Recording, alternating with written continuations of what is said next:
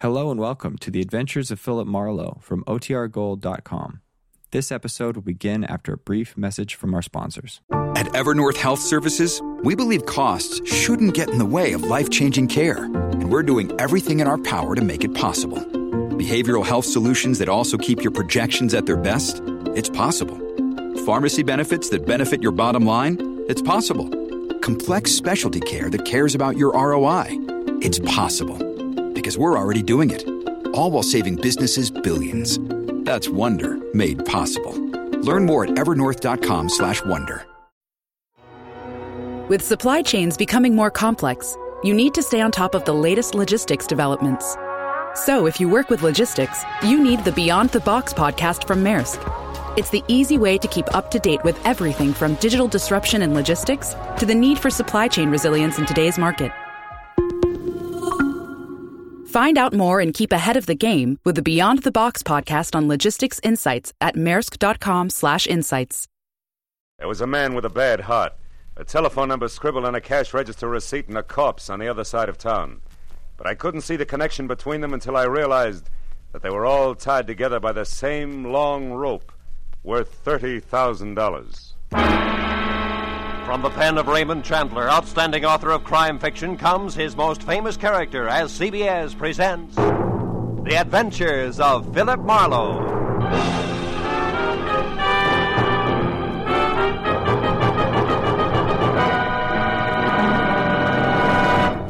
And now, with Gerald Moore, starred as Philip Marlowe, we bring you tonight's exciting story, The Long Rope.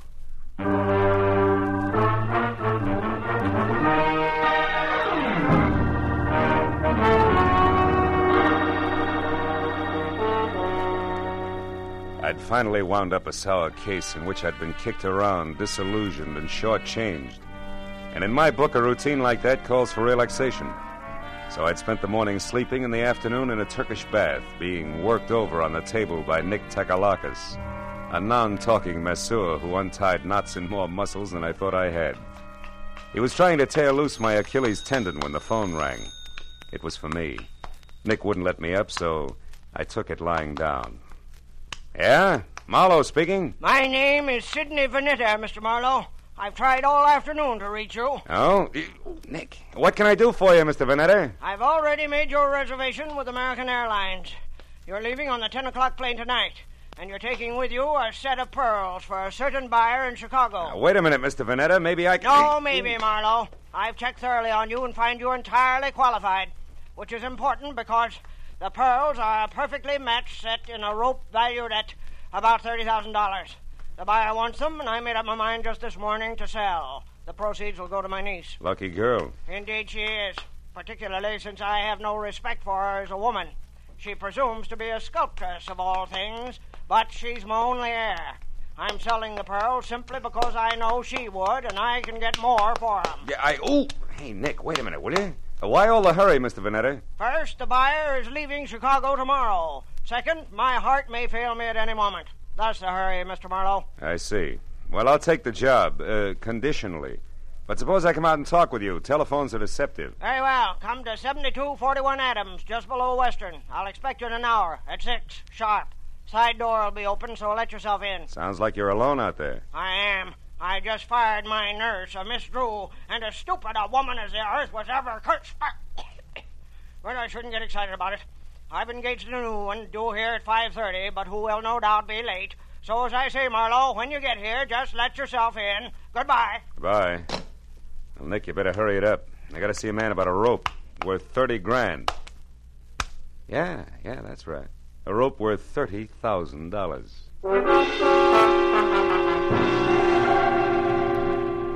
Vanetta's place on Adams was a big, fancy, and dirty gray place. 40 years ago, it had been a proud, expensive house.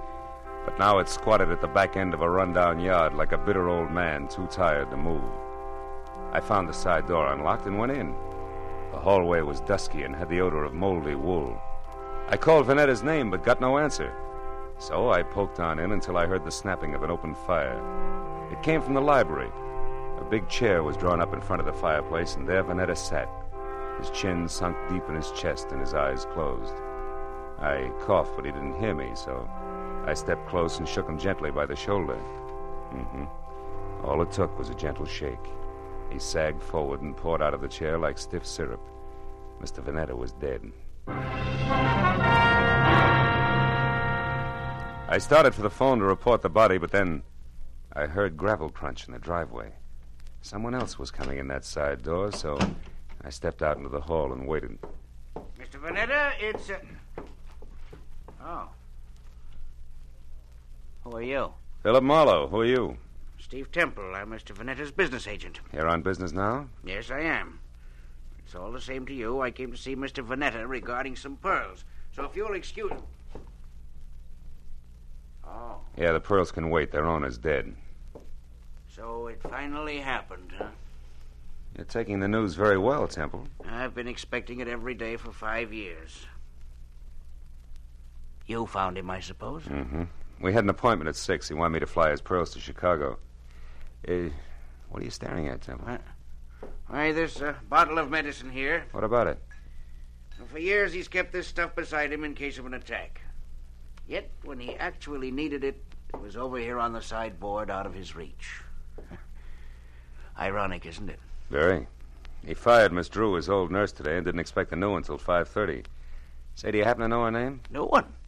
You mean he's engaged a new nurse? That's right. She's an hour late already. Yeah. Well, for once, that doesn't matter to Mr. Vanetta. Say, Temple, are you acquainted with his niece? Vivian Russell? Mm-hmm. Of course. She's a sculptress. There's a studio out on Fountain, near Bronson, I believe. She was to get the proceeds from the pearls. Well, I assumed that, although nothing was ever said. She's his only heir. Where would those pearls be now? He kept them in a wall safe behind that picture there. Consistently against my advice. Yeah, sure. Opens with a key. Where would that be? He carried it with him on his watch chain. Why? What are you going to do? I'll take a look at the pearls and then have them impounded. Yeah, this must be the key. Now, let's open it up. It's there, that velvet case. As big as an overnight bag. Must be some string of beads. It is, Marlowe. Here, let me open it. There. Right. It's nothing but tissue paper. Yeah. It's not too surprising. While Temple called the police and tried to keep the details straight on a natural death and an unnatural theft, I went over the room again with a new viewpoint. All that turned up without an easy explanation was, one, a cash register receipt for $1.34 with the phone number Republic 2809 penciled on the back, and two, the peculiar position of Mr. Vanetta's medicine bottle, which Temple had already noticed. I dropped the receipt in my pocket and told Temple to wait for the law. He gave me his home address and phone number, and I promised to check in with him later, and left. The first stop was a phone booth where I dug into the nurses' registries and hit pay dirt on the fourth call. Miss Drew? Yes, we have a Miss Drew. Is she the one who worked for Mr. Sidney Vanetta but was fired this afternoon? That's his opinion. Actually, Miss Drew quit. All right, have it your way. Where can I get in touch with her? She's right here where she's been since 3 o'clock this afternoon. What is the nature of your business, sir? Never mind. You've already answered my question. But look, Mr. Vanetta hired another nurse to replace Miss Drew. Is the new girl one of yours? Absolutely not. Mr. Vanetta will never get another nurse from this registry or from any other that I know of. You're so right. He's utterly impossible to please in any way, and we're through trying. Goodbye. Well, Miss Drew was in the clear. Vanetta began to focus as a pretty odd Johnny. But I was still trying to figure why the new nurse hadn't shown up when I reached for a cigarette and brought out the cash register receipt with the phone number on the back. So I tried it. Republic 2809. It rang, but nothing happened. I got in my car then and drove up to Hollywood and out Fountain to Bronson, where the only Vanetta heir, Miss Vivian Russell, had a studio. It was a converted double garage with a lot of north windows, so her new close-to-the-ground Hudson sat outside in the driveway. The adjoining four-room apartment looked cozy enough, if you liked wading through chunks of marble and eating off of last week's newspaper. Yeah, I was braced for a dowdy Amazon with broken fingernails as I rang the bell. That's why the dainty 118 pounds of taboo-scented blonde, who was clad in 10 chartreuse yards of whispering silk cut like lounging pajamas, caught me as flat-footed as a duck when she opened the door. Hi. Did you want something? Yes. Yeah. My name is Marlowe. I'd like to speak to Miss Vivian Russell. You are? So go ahead and enjoy yourself, Marlowe. May I come inside? I have some bad news, Miss Russell. Oh, sure. Come on in. Now, shall I sit down or just hang on to something? Suit yourself. Your uncle, Mr. Vanetta, died this afternoon. Oh, his heart finally gave up, did it, huh? Yeah, but you shouldn't go all to pieces like that, Vivian. Now, wait. He meant nothing to me, but I'm glad his suffering is over. The pearls are missing, too. Well, really? What happened to them? They were stolen, and don't tell me that means nothing to you, because you're getting the money, $30,000 worth. What? Uncle Sidney intended to give me the money from those pearls? How do you know that? I'm a private detective. He told me he was my client. Oh, then you're out of a job. Say, how would you like to work for me, Marlowe? I'm serious. Now I want those pearls back, you know. Now, for $25 a day in expenses, it's a deal. Now, you tell me something. Who did your uncle hire today to replace Miss Drew? The nurse? Why, I didn't even know Miss Drew had been fired. How did you know she didn't quit? With Uncle Sidney? Try me again. Republic, 2809. That doesn't mean a thing. You know, Marlowe, you've got an awfully good head. Are you speaking as a sculptress or just an ordinary chiseler? And what is that crack supposed to mean? You didn't know you were getting the money legally. You might have taken the pearls yourself. Oh, stop it, Marlowe. Okay, client. Well, I'll run along. I've got work to do. All right, but don't forget that all work and no play makes for a dull companion. Yes, and it also makes $25 a day. I'll be seeing you. All the way down Sunset to Vine Street, I kept telling myself $1's a buck, regardless. But the idea that I'd been grabbed at stayed with me. Vivian Russell had plenty of motive as a dry land pearl diver, and if that's true, she'd need a patsy just to keep her abreast of the situation. I turned north on Vine and twisted up Beechwood Drive to 2000, the number Steve Temple had given me. He had had 2 hours of playing 20 questions policeman style, and I figured it was time to check his score. Also, Temple was the man to fill in a few blanks on my new client for me. His place was dark, but I got out anyway and started up the walk to his door. I'd gone about a dozen steps into a tunnel of overhanging shrubs when I heard it. Psst. Hey, you. I turned as a man stepped out onto the walk and came toward me slowly. He was tall, wiry, with a thin, arrogant face that sneered out from under an expansive forehead big enough for 3 sets of eyebrows. All shaggy. We're gonna have a talk, Mr. Temple. Hey, you're not Temple. Now we both know that. I'm a friend of his. What do you want with Temple? I've got a message for him, but it's personal. Who from? Like I say, it's personal, mister. I'll be back later. Come here. I said I'm a friend of Temple's. If you got a message for him, I'll see that he gets it. Well, okay, then. Tell him that some of his friends are too blasted nosy. Go! The guy with the forehead had a great left jab and a pair of hurdler's legs, and by the time I untangled myself from the brush and got out on the walk again, he was gone. Well, I knew it was a waste of time, but I tried Temple's doorbell twice before I went back to my car. Nothing made sense, except that somebody who knew his way around had stolen a long rope of pearls, and somewhere in the city was a nurse who hadn't shown up on a new job. Beyond that, it was all question marks. Well, I drove down to the filling station on the corner and went inside to the phone. I started to call police headquarters, but instead dropped the nickel in and dialed Republic 2809 again, just on a hunch.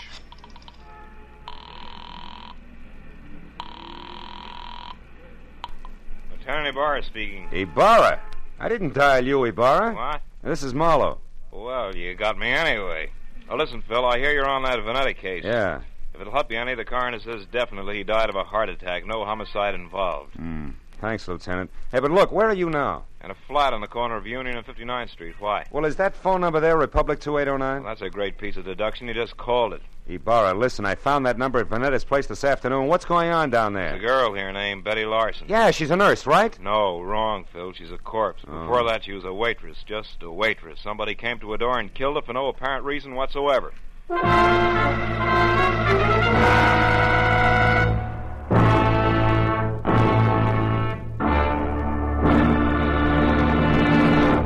In just a moment, we will return to the second act of The Adventures of Philip Marlowe. But first, Jack Benny will be along on CBS tomorrow night with one of his funniest shows ever.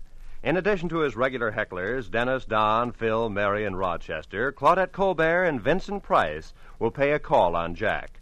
And with Don Wilson still wanting a raise in pay, and with Jack still trying to starve him into talking terms, you're sure to find the situations full of the hilarity and fast-moving fun that have made CBS's Jack Benny Show the top-rating comedy of all. Yes, remember, CBS also means Catch Benny Sundays. Now, with our star, Gerald Moore, we return to the second act of Philip Marlowe and tonight's story, The Long Rope.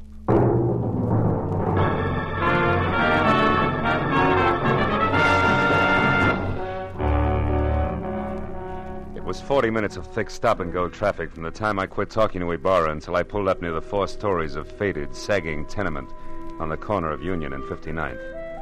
But even then, the crazy question that had been weaving in and out of my mind like a 2 a.m. drunk looking for the way to go home was still with me. Why was the telephone number Republic 2809 bracketed by a couple of dead people who, as far as I could see, should have had nothing to do with each other in the first place? And right there, for the 10th time running, I drew a complete and unabridged blank. But a minute later, when I climbed out of my coupe and over the bumpers of the half-dozen squad cars that were jammed into the narrow street like so many toy autos that a kid had forgotten about, I quit asking myself riddles and started looking for Detective Lieutenant Ibarra, a quiet man who always preferred fact to fancy. I found him in a cheap but clean uniform-crowded room on the second floor, standing a few feet away from the body of Betty Lawson, a girl in a bathrobe who had once been something pretty in her early 20s. Well, Phil, the coroner says she was shot twice in the chest at close range, died instantly. Is that where she fell, Lieutenant, there near the door? Yeah, looks like she'd just gotten home and into her robe when someone she didn't know knocked on the door. The safety chain was still on when we got here, and the windows lead no place. Those chains let a door open just wide enough for the barrel of a gun, is that it? Yeah, but how does all this add with those missing pearls and the rest of that business over on Adams, Marlowe? Not like 2 and 2, believe me. So far, Ibarra, the only question is the telephone number. Tell me, where did this Betty Lawson work? Well, we haven't gotten that far yet. So long, Lieutenant. Yeah, so long. Right now, we only know that she was a waitress who stayed here with her brother, who was some kind of a student. They got along pretty well together. She was single, too. Lived here since... Oh, wait a minute. Tiny Bar. Oh, yeah, Mooney. Ryan's Cafe, huh? Ryan himself runs it. Okay. I'll check it personally, right? Hey, is that where she worked, Ibarra, Ryan's Cafe? Yeah, but it's funny, Phil. She lived here since early 1947. And Mooney tells me she worked that 24-hour hash house just as long, yet it's way over on the other side of town in Western. Western and where, Ibarra? The 2300 block. Should be near Washington. Washington, which is only 1 block from Adams, and that starts to close the big circle. What do you mean, Marlowe? Well, that the Vanetta place is on Adams near Western. Look, Ibarra, how about letting me huddle over a cup of Ryan's coffee before the law steps in, huh? Oh, I got a hunch you want to check, Phil? Yeah, that and a cash register receipt. What do you say? All right, but play it close, fellow. Ryan probably doesn't know about this yet. No? Unless, of course, he squeezed the trigger. Goodbye, Ibarra.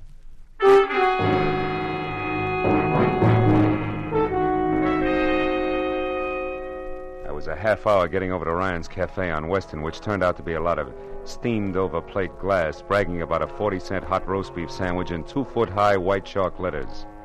And inside, the motif was the same. Everything that Mr. Ryan sold was a bargain.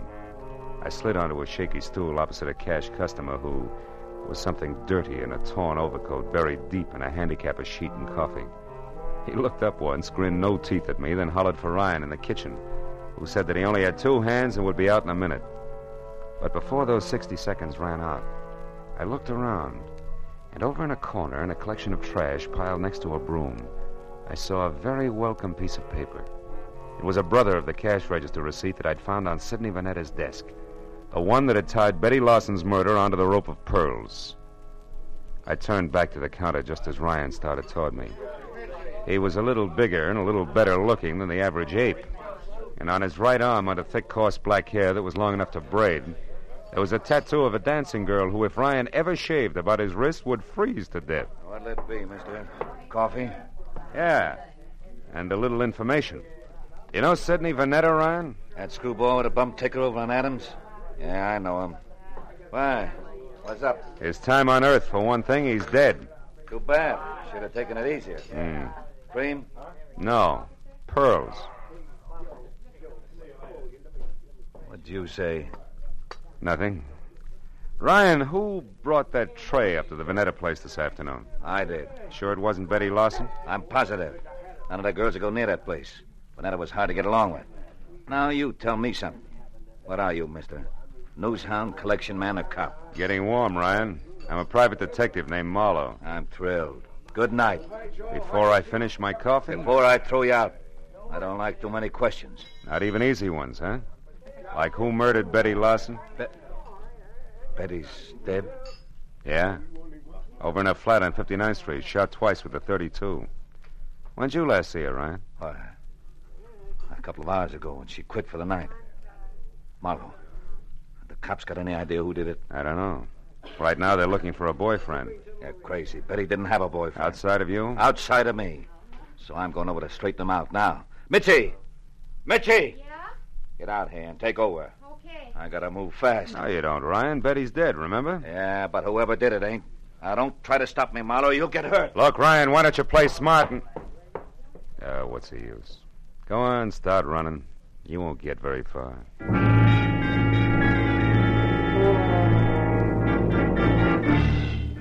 For the first time that night, I felt sure of what I was saying.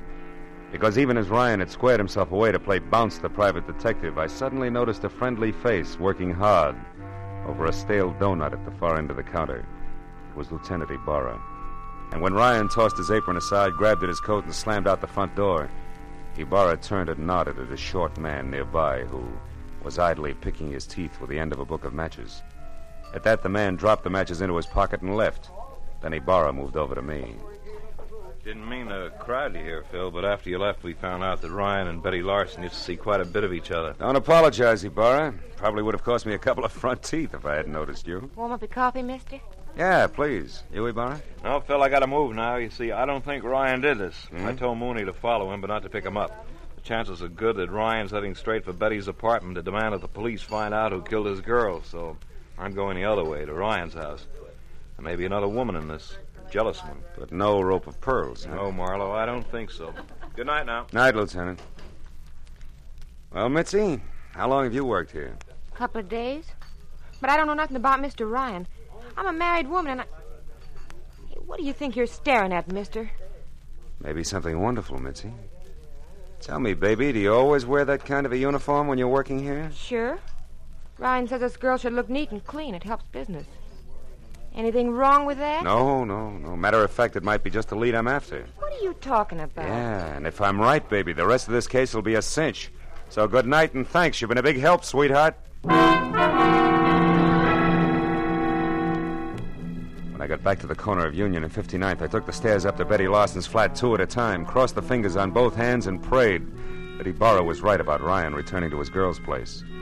When I stepped into the room a second later, I knew that I'd never doubt the good lieutenant again because standing next to an open window and staring out at nothing was Ryan himself, numbed and red-eyed. I asked him one question, and although his answer was only a couple of words mumbled between trembling lips, it was all I had to know. Now everything. Betty Larson's murder, the death of Vanetta, the guy with the forehead and the missing pearls, the whole shebang was starting to fall together. Oh, come on, baby, be home, please. Marlowe, Vivian. Look, honey, I want you to do me a favor. Get hold of Steve Temple and meet me over at your uncle's place on Adams as soon as possible. I need your help. Goodbye. Well,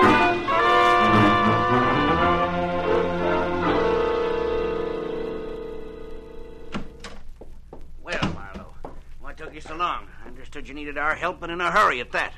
I had quite a way to come, Temple. Is Vivian here? Yes, Marlowe, Vivian's here, and that means that we can stop counting noses. Now, why do you need our help? Catch someone who stole once and murdered twice? Murdered twice? That's right. You know, it's my guess that whoever stole that rope of pearls also moved Vanetta's medicine out of reach when his heart started skipping beats. Can you prove that? No, I can't. But it doesn't matter, really, because the guilty one also killed a party named Larson. And when you pay for one, Vivian, you paid for them all. I don't follow you, Marlowe. Who are you talking about? I'm not sure, but this much is certain. Vanetta called me at 5. When I got here at 6, he was already dead and the pearls were gone. Now, I figured that whoever took them argued with him first, which makes that person, 1, somebody who knew Vanetta, and 2, responsible for the old man's death. Then the new nurse couldn't possibly have been the one who stole the pearls. No, but the new nurse could have been the one who overheard everything while standing right here. Haven't you been able to find this nurse? No, not yet. But sooner or later, honey, I'm sure we'll catch up to him. Him? Yes, Temple, I said him. Nurse Larson is a male with a lot of forehead and few ethics. The person you killed was his sister Betty, a waitress. And don't move, Temple, or I'll be glad that I was forced to put holes in you. Temple's the one? He stole the rope of pearls? Yeah. But this Nurse Larson who saw him do it got in touch with him, right, Temple? It was filthy blackmail. But you were going to stop by a filthier murder, and you almost did. Because somehow or other you got the right room in the right house on Union and 59th, but the wrong party. Isn't that about it, Temple? Yes, Marlowe. That's about it. Oh, leave me alone, Temple. Now, Marlowe, you don't shoot me without going through Vivian first. Dear Vivian, Sidney's precious niece was going to have the pearls all to herself. Don't move, Marlowe. It'll cost Vivian her life if you do. I doubt that very much, Temple. Larson. That's right. Joe Larson, forehead and all. Now, you, Temple, step away from that girl or I'll tear you to pieces. No, Larson, no. Now, we can still do business like you said in that note you sent me. I'll split with you. Shut up. You forget two things, Temple. First, you tried to kill me. And second, you did kill my sister. Now, why don't you run for it? Or are you afraid? Which is it? Come on, Temple, talk. I am afraid. Well,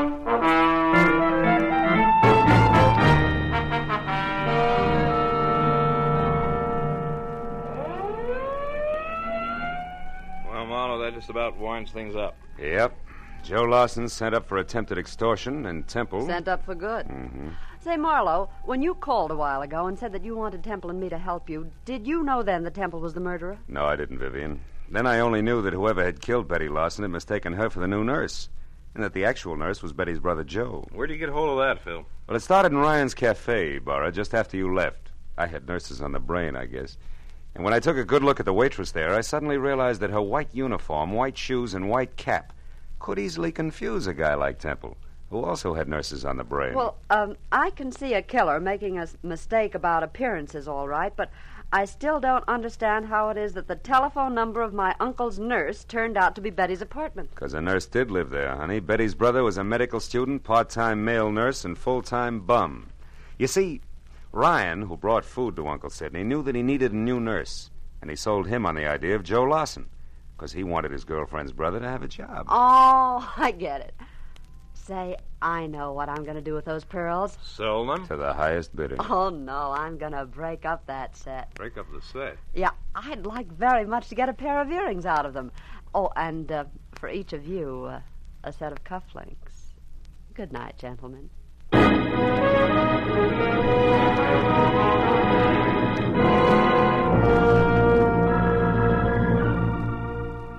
When Vivian got into her car, aimed it toward a collection of chipped rocks on Fountain near Bronson, and waved goodbye, it was nearly 3 o'clock in the morning.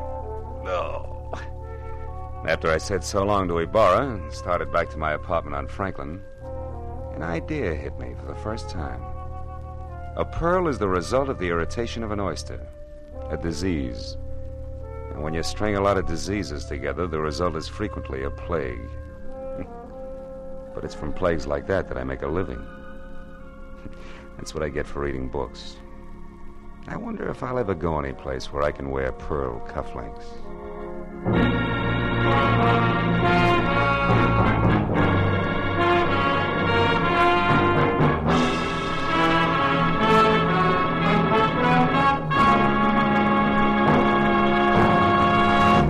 The Adventures of Philip Marlowe, created by Raymond Chandler, stars Gerald Moore and is produced and directed by Norman MacDonald. Script is by Mel Donnelly, Robert Mitchell, and Gene Levitt. Featured in the cast were Junius Matthews, Louis Van Ruten, Fay Baker, David Ellis, Lillian Baeff, and Ed Begley. Lieutenant Detective Ibarra is played by Jeff Corey. The special music is by Richard Orant. Be sure and be with us again next week when Philip Marlowe says... A corpse that wouldn't stay dead, a pistol with a silencer on it, and a fortune in a black satchel spelled death for the big city boys when they finally got together in lonesome Arizona. Population 802.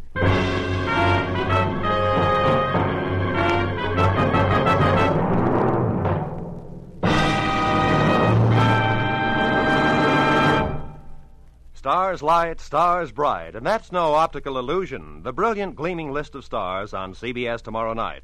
Van Johnson's the star on the Prudential Hour drama. Spike Jones will positively appear in a sketch getting the war paint off Bob Hope's latest movie. Jack Benny will have Claudette Colbert and Vincent Price as his special guests. Amos and Andy, Dashiell Hammett, Sam Spade, and Lum and Abner are the next bright stars in line.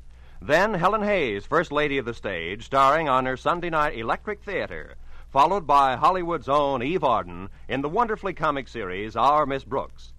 In the next to closing, another bright comedy, Life with Luigi, and the whole star lineup, topped off by the world's most brilliant addlepates, the experts on It Pays to Be Ignorant.